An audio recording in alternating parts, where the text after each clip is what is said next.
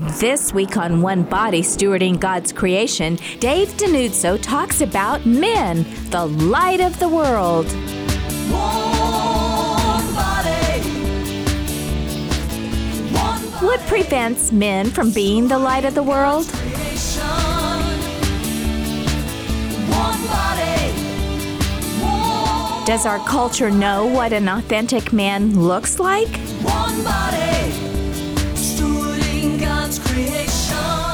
Let's find out. Dave is being interviewed by Divine Mercy Radio's on-air host, Ken Billinger. Dave DiNuzzo Sr. is our guest, graduated with a master's degree in pastoral theology, concentrating in evangelization and catechesis from the Augustine Institute in Denver, and what a great place that is. His undergraduate work is in business administration, concentrating in finance, and a minor in theology from Benedictine College, another great institution.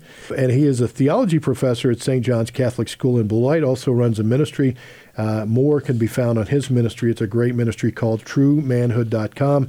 Dave is married to Catherine. The couple has 4 children, and we welcome in. Always great to see Dave DiNuzzo. Dave, how are you?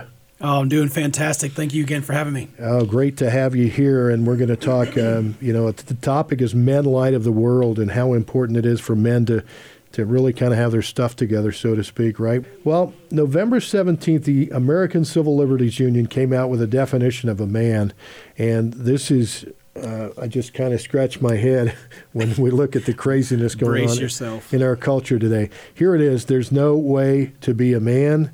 Men who get their periods are men, and men who get pregnant and give birth are men.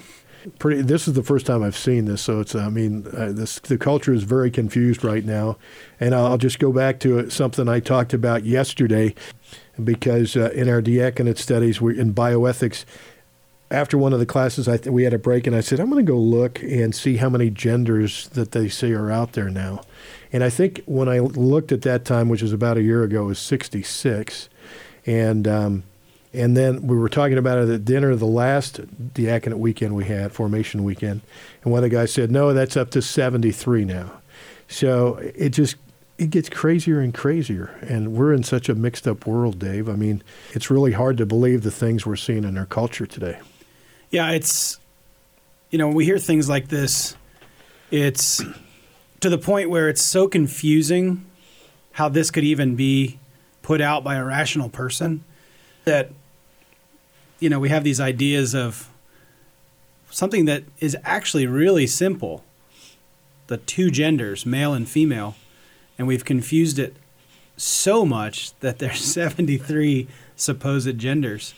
And I think this speaks to how God created us, and the fact that when we know we're created good, Genesis 1:26, we're created in his image and likeness. Mm-hmm. This makes us sons and daughters of the Father. And when we lose that, which our culture has certainly lost, then they wander around looking for something else, and redefining it is not where they're going to find the answer. And they're going to continue they're going to stop saying, well, there's 74 and 75 and 100, and mm-hmm. They're going to start saying that gender is something completely different, which is really what they're saying at the same time. It's just so confused that it's sad, and that people are this wounded. And if we could just get back to that basic male or female understanding, and that's genetics, mm-hmm. that's science, mm-hmm. and it's, but we're Catholic, so we hate science, right? Yeah, exactly. Yeah, obviously we don't, and we believe it because our God made it. It works. Absolutely. And I think that's the other interesting thing, because there was that whole thing of, the faith or, Christians against science, and we know we're not that way. But now, really, when you look at is this not opposing science? I think it is. It's certainly opposing science, and it opposes the science of reason, the intellect, and there's no way to prove this. That's the thing. We have facts, chromosomal facts.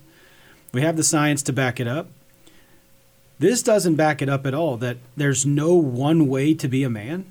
That's just simply not true. And this is what the devil does, though. He He takes what is good and beautiful, he takes the truth, and he distorts it, and he morphs things, and he takes things that, if we would have been having this conversation 5 years ago, it would have looked different. 10 years ago, way different. 50 years ago, this wouldn't be a conversation. Right. And the devil does this. He sticks things, he sticks things in our culture, into our minds, into what we consume as if it's normal. And it's just not. But he's the father of lies, and that's what he does. So we have to be on the watch. Absolutely. We're talking with Dave DiNuzzo, Men, the Light of the World, and how important the male role is in our world today. We were talking, Donetta and I talked a little bit yesterday about, the women's movement and all of the craziness that has gone on and how things just really kind of steamrolled over the years, and really, we're taking masculinity away. And we look at the shows that are on television today, and most of the fathers that you see are bumbling idiots on the shows of today. It wasn't like the days of Ward Cleaver or Andy Griffith or John Walton, some of the good old shows from years past that I still love to watch. It's just totally turned upside down. So there's a lot of challenges out there. So, Dave, let's talk about what defines a man. Well, first and foremost, it's their sex, their gender, but how does a man act? What are the things that a man does? For me, for St. Thomas Aquinas, for the church traditionally, and in the scriptures, even the Old Testament, it's what he does, how he acts, and that's based off of the topic of virtue and the ability to always pursue the good. And the Catechism has a great understanding, a great section on virtue that challenges us to live a life of sacrament and grace so that we can be better than we naturally are, which is we tend towards sin, concupiscence, and challenges especially men to live virtue, these good habits, these holy habits that are firm in us, that are not going to go away. This takes a lot of work. Excuse me. It takes a lot of effort. It's a constant, I call it the steep upward climb, where at the top is the goal. And to get there, we have to keep working and keep working and keep working. And if we stop, we'll backslide. And at the bottom is vice. And we have to continually fight that desire to live in vice. And what I love about the definition of virtue in the Catechism is that it doesn't say to have these good habits, so the habitual and firm disposition to do the good, but not to do only to do good acts, but to give the best of ourselves. And in a culture that's so distorted, so selfish, so self-centered, not needing God, not relying on God, acting like there's no God, we've just turned ourselves into all we need, and we take and we steal and we abuse and we use instead of being gift. And that's what virtue is, to be a gift. So we're trying to mimic Christ on the cross and trying to make everything that we do about the other, right? Jesus tells us, love God and love neighbor. So again, simple concept, difficult to do it. Right. And the men in our culture are not encouraged to do this. They're not taught how to do this. I was having a conversation just the other day with a young lady about, faithful Catholic women that are living out their true, authentic femininity, the feminine genius. They desire a very faithful Catholic man to come and be their knight in shining armor and live this virtuous life and do everything and lead properly and protect them. I just said, they don't know how. They don't know how. They haven't seen it. They haven't been challenged to this. And so the ladies, they cannot lower their standards. We have to call, myself as a man has to call other men. I mean, I have to do it myself first. I have to strive to be virtuous. That's what I wake up every morning, and that's my goal. Get better today. Be better so that I can be more of that self gift, and which is just trying to be loving like Christ was. Dave, we talked about, because I do prison ministry and have for the last 15 years, and there's so many things when you look at the sad state of affairs, but one of the things that really stands out with inmates and men that I talk to inside, and the numbers, I looked up numbers, 85% of men who are in prison never had a relationship with their father. If they did have a relationship, it wasn't a good one. And we see that, talk to so many guys who just say, really didn't know my dad, or my dad left when I was 3 years old, or so many stories, and it just parallels the whole problem with things, and we can see that, the importance of that male leadership in the home. Yeah, it's no secret that the father wound is real, and that those suffering from the father wound they're longing for acceptance, and they're longing for love. Males, when they're longing for that, it doesn't match up well with the bravado, the machismo, what I call cultural manliness.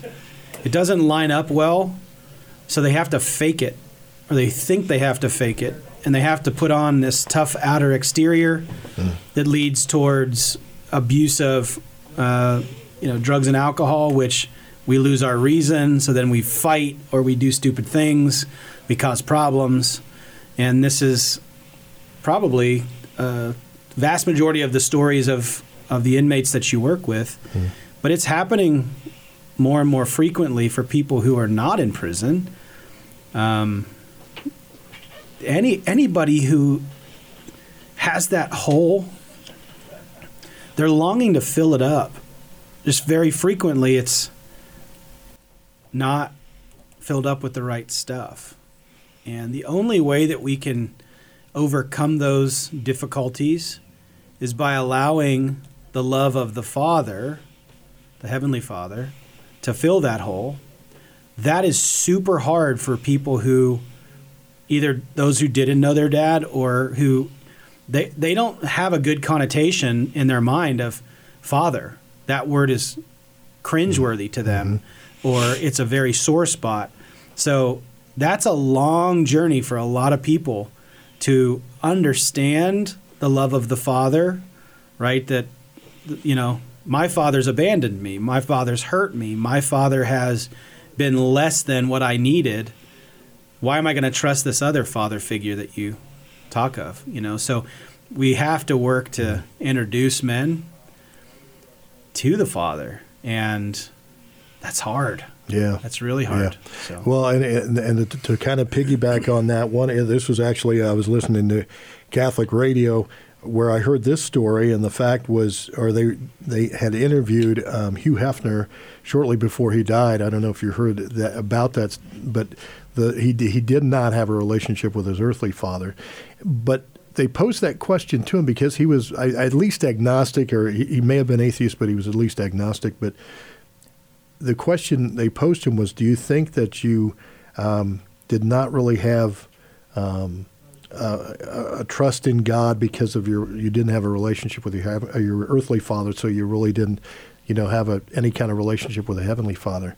And it kind of stopped him in his tracks and said, nobody's ever asked me that, but there may be something to that. He kind of admitted. Now, I don't know how long before he died that question was posed, and who knows what happened from that, but I just thought that was very interesting perspective, and, hear it again from somebody who didn't have that relationship.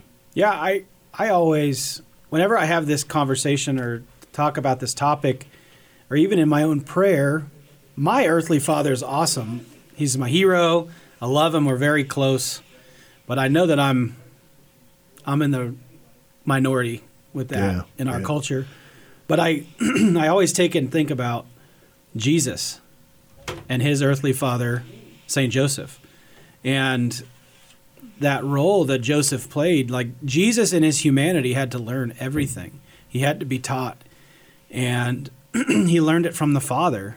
And so for the dads out there, I would just challenge you to be Joseph, to be more like Joseph. If you want your children to be in the faith, be in the faith. Make it a priority. If you want your kids to be virtuous, live virtue. You don't have to be perfect, but like, let's try, give it the effort, because one, you're worth it, and two, your kids are worth it.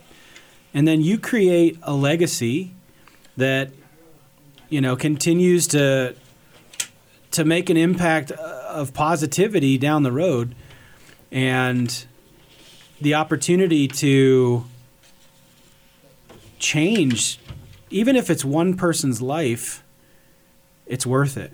And just along these lines with St. Joseph, if you've heard of Father Donald Calloway, Father Calloway has a new book coming out in the first quarter of 2020.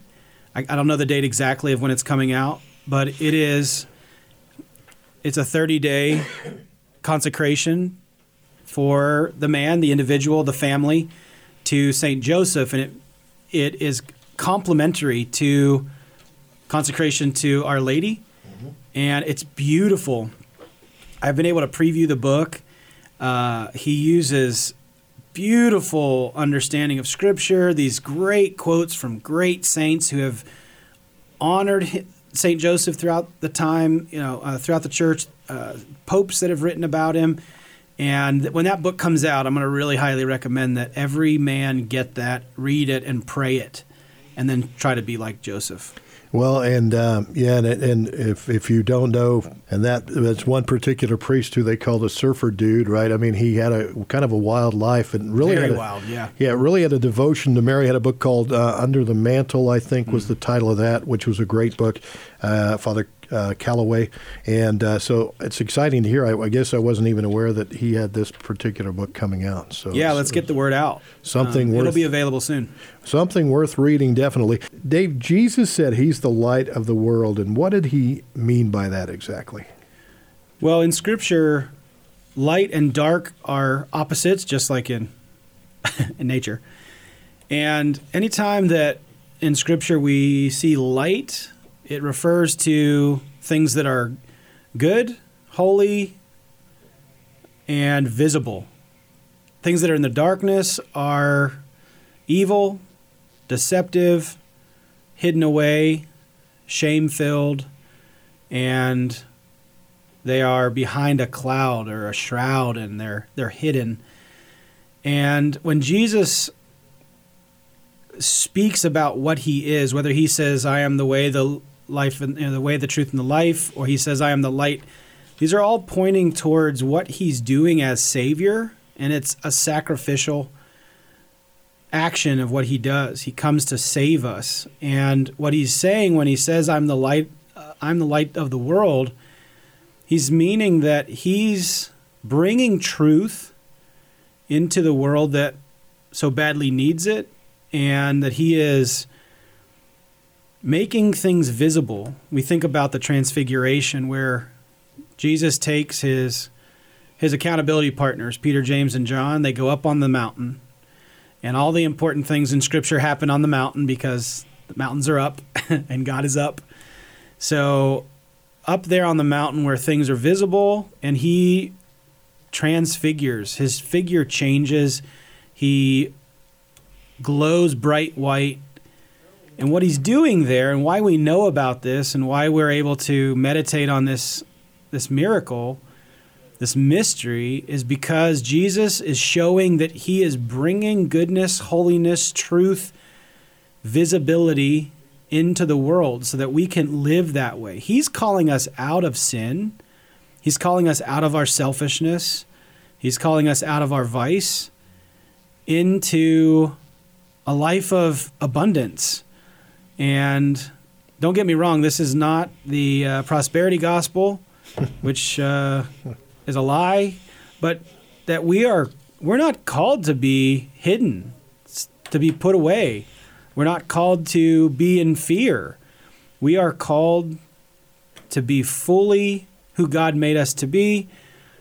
And when he is calling Peter, James, and John, and he transfigures himself, Peter's all about it. He's like, let's stay. Let's hang out. I mean, even the Old Testament prophets are here with us. This is amazing. What he's trying to show us is, look, you can have this for all eternity. You just have to show, you have to put forth the effort. Let me show you how great this can be. And I think to translate this, and I always want to make things practical for the men who are listening, what does it mean for us to be light of the world? Well, we mimic Christ. He is the true God and true man. And in his humanity, his masculinity, he did it perfectly for us. So we work to mimic him. And we're able to have life and become fully alive and not hide in the darkness. We all know those sins that we hide in the darkness and the shame we feel. And he is reaching out to us to say, you don't have to stay there. You do not have to remain in your sin. And you can convert. You can turn away from sin, which we should do daily. We should convert so that we know the Lord and love the Lord. And like I said earlier, on the steep upward climb, there's times when we backslide. There's times when, some people, they just turn around on that steep mountain and they just ride it down like a slide. And they have a great time until they end up in despair and they're lonely and nothing's working out for them. And if we keep fighting, if you get knocked down, get back up. That's what the sacraments are there for. We need God's grace. He knew we needed them. He knew we needed the sacraments. So he gave them to us to redeem us, to forgive us, to purify us, and to keep us going. And so guys, be that light that Christ is. Bring your life into the light where it's transparent, it's visible, where you're not hiding things. And then you can follow Christ. Be like him. We need to take a short break right now, but stay tuned to Divine Mercy Radio. We'll be right back with more about men, light of the world with Dave DiNuzzo.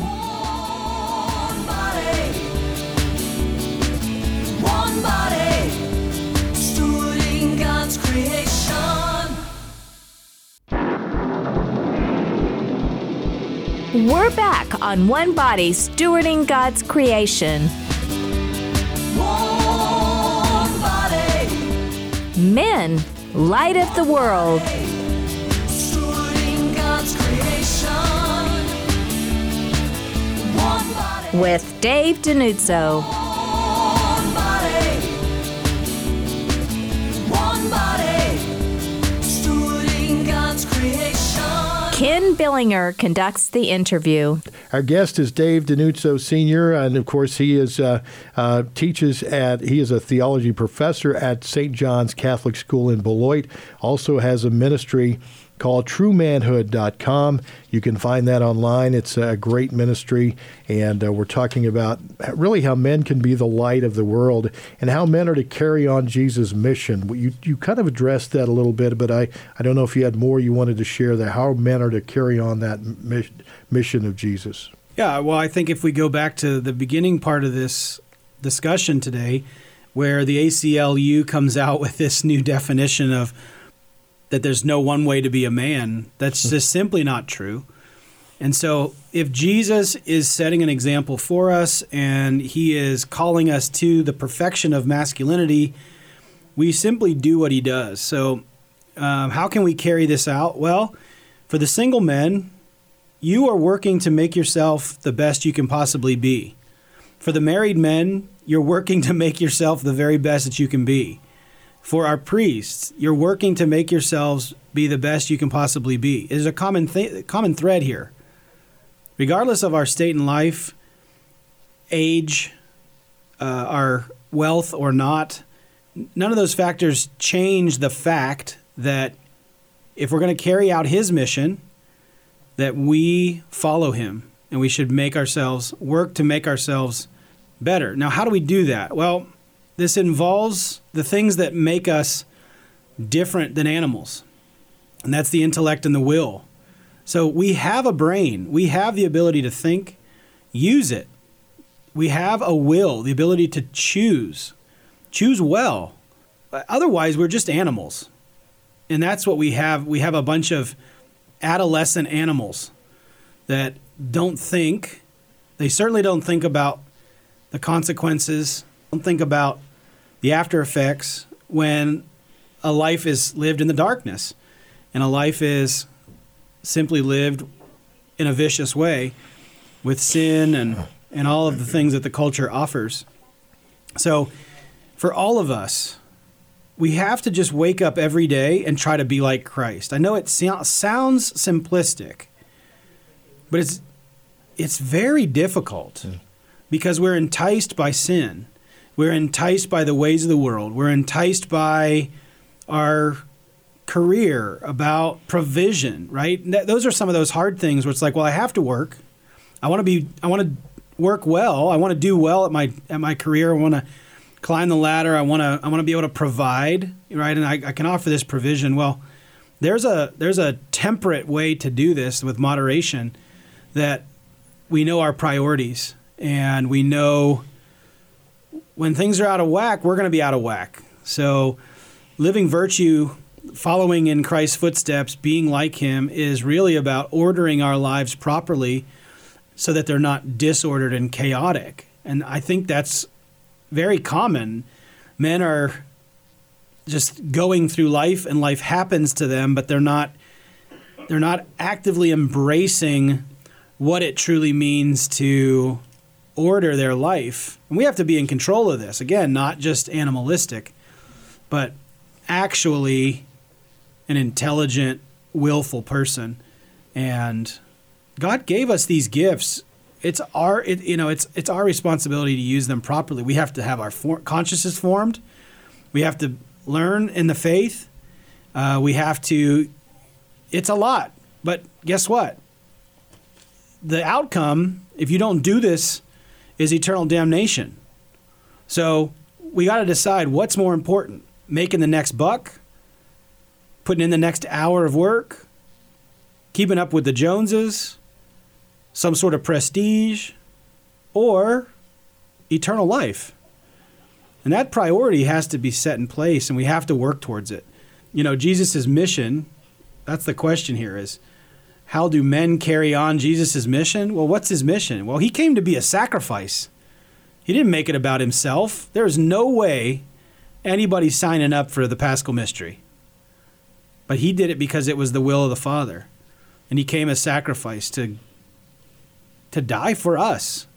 And guys, we're all called to die to self for the good of our spouse, our children, our coworkers, our friends, our families.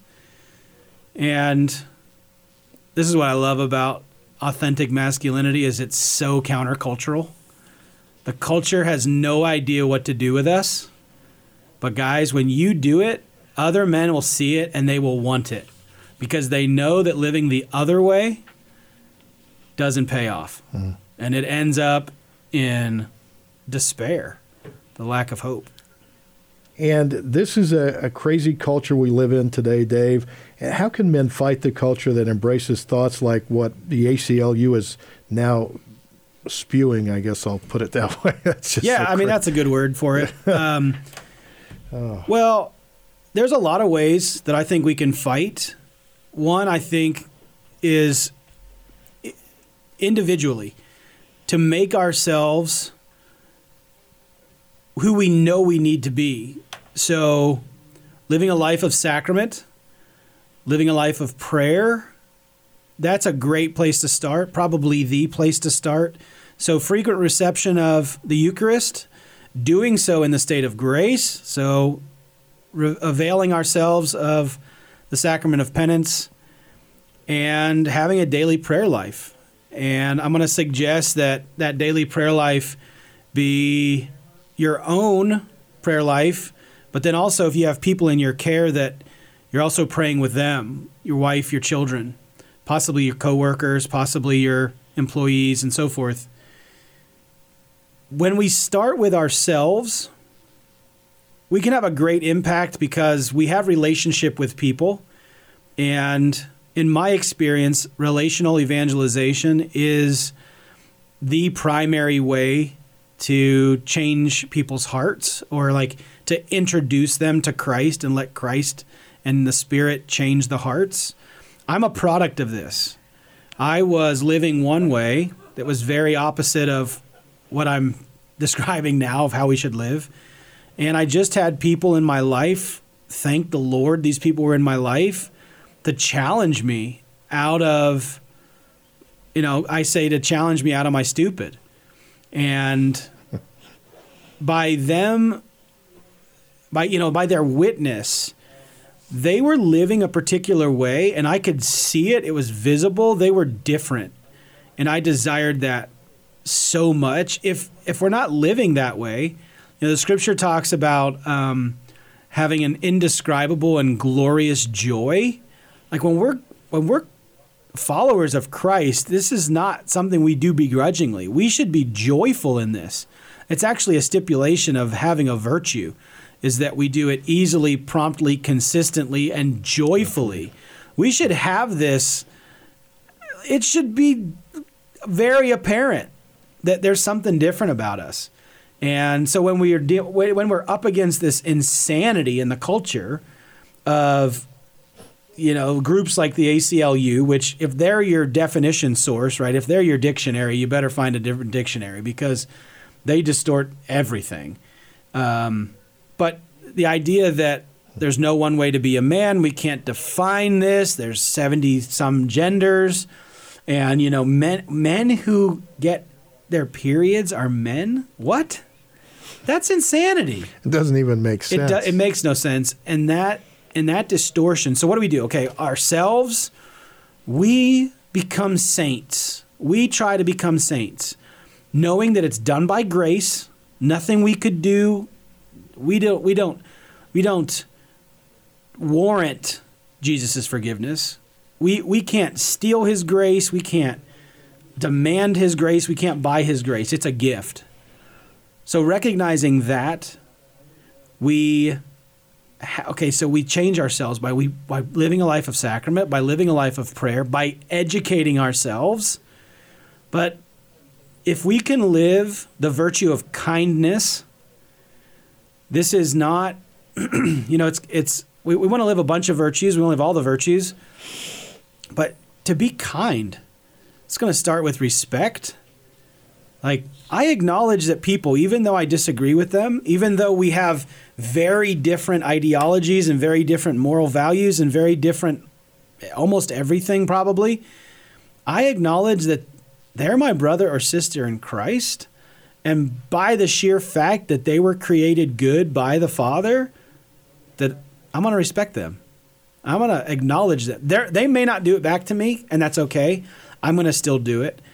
And I'm going to work to build, like if I'm going to be pro-life, for instance, their life matters too. Even somebody I disagree with, even somebody with these completely ridiculous definitions about masculinity and about truth. So, yeah, I think there's a lot of ways to fight. Fighting on our knees.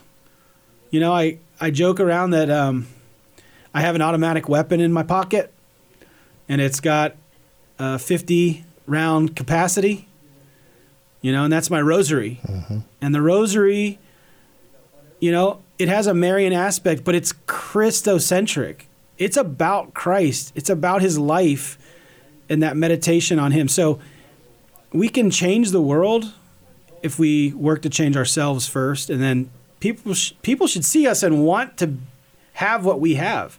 And I lived that. I saw that in my friends, and they just challenged me in a loving, respectful, kind way to say, look, there's better for you. But, our culture with this fight, what's so hard is we don't play by the same set of rules that they do. They don't play by rules. Right. They make the rules up and change the rules as they go. Yeah. And so you got to be cunning and you got to be smart, but always, always virtuous.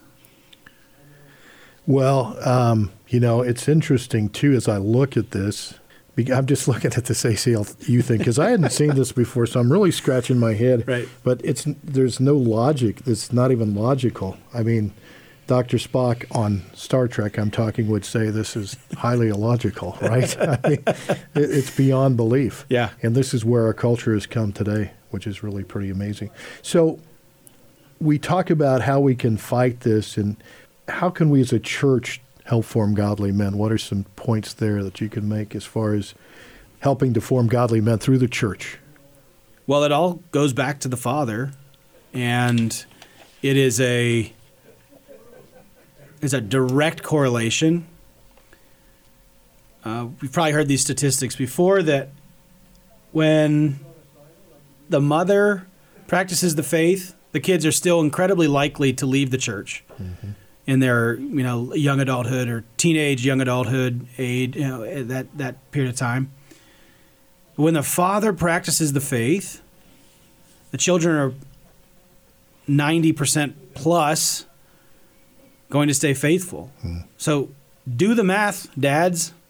Do the math. Again, is that next buck, is that next promotion, is that next accolade more important? Or you resting, or you doing your hobby, is it more important than the salvation of your children? Obviously not. So as a church, the mystical body of Christ, we have to look to the dads. And moms, we love you, and we can't replace you.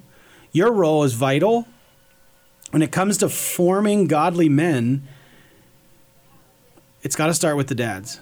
Now, what do we do when the dad's just not there? The other men, you have to step in. You don't become the dad, but you set the example. And we always want the best thing. The intent is always excellence, or the best scenario, or the best process. But we all know that doesn't just happen. So the ability to step in when there's a need, whether it be a younger family member, whether it be a neighbor, or, I try to do this with my students that I know their dads are either absent or, perhaps not in the faith or whatever. I try to set a good example. I try to love that child. I try to challenge that child. I try to draw them out of their woundedness. Not myself in like that I have the power to do this, but with my students, I pray with them every day in class, take them to adoration every week. They're able to get into the confessional. So like mimicking that, having them mimic the behavior, I go to daily mass. I'm in the confessional every other week. I'm honest with them. Like, guys, this is hard. I'm not good at it. This is what I struggle with. This is how I work on it. I think that honesty, like talking about forming godly men, we have to stop doing it the way the culture says we should do it. That's that. I mentioned it earlier, the definition I have for how the culture sees masculinity called cultural manliness. This idea that the more power, money, sex, and stuff that a male consumes, the more manly he is. And this is just simply a lie. We're not just here to consume things. The consumables are there and they're available, but they're not the end. They are not what should motivate us. So the culture looks around and says, hey, well, I can get all this stuff. I could have as many sexual partners as I want. I can have women in my life. I can try to get more and more and more power, and I can buy whatever I want. Look at me. I'm so manly. And it all crashes and burns. It's all empty. So those things aren't bad in and of themselves, but when that's our motivation, then not only does it hurt us, but then the younger men or the guys around us trying to see this, they try to emulate that as well. And we just have this cycle of adolescence, right? Because the opposite of masculinity is childishness. We have a bunch of children walking around, these adult children, a bunch of boys. And so we got to change that. We have to change that. And we can form them well, form them in virtue, challenge them, call them to something higher. Be like Christ. What do you try to instill in young men who are, in those years of being formed and really guiding them and showing them the importance of being a man? First and foremost, for all the kids, I have a very simple set of rules in my classroom, 3 rules. The first rule is God loves you. So I have it plastered up from right behind where I stand. So if they happen to daydream and ignore my incredible teaching and my lectures, They can doze off or, kind of fade off and then get their eyes caught on that sign that said God loves you. And that's where I start with everything. Because if they don't know that they are a son or daughter of God, all the facts, all the memorization, the dates of when this thing or that thing happened and what saint's the patron of what, if that doesn't penetrate the heart, if they don't encounter God, none of this stuff's going to matter. So I want them to know that they are loved. The context there is then that therefore that they are good, because a lot of these kids they don't hear I love you. So I tell them all the time. And at first, when the 6th graders come into my classroom, they're like, "Whoa, why is this big bearded, ugly dude telling me he loves me?" Like, well, because I do, for one thing. Meaning, I would die for you, and then I prove it to them over time that they can trust me, that not only does God love you, but I love you. So at least they're hearing it from somebody.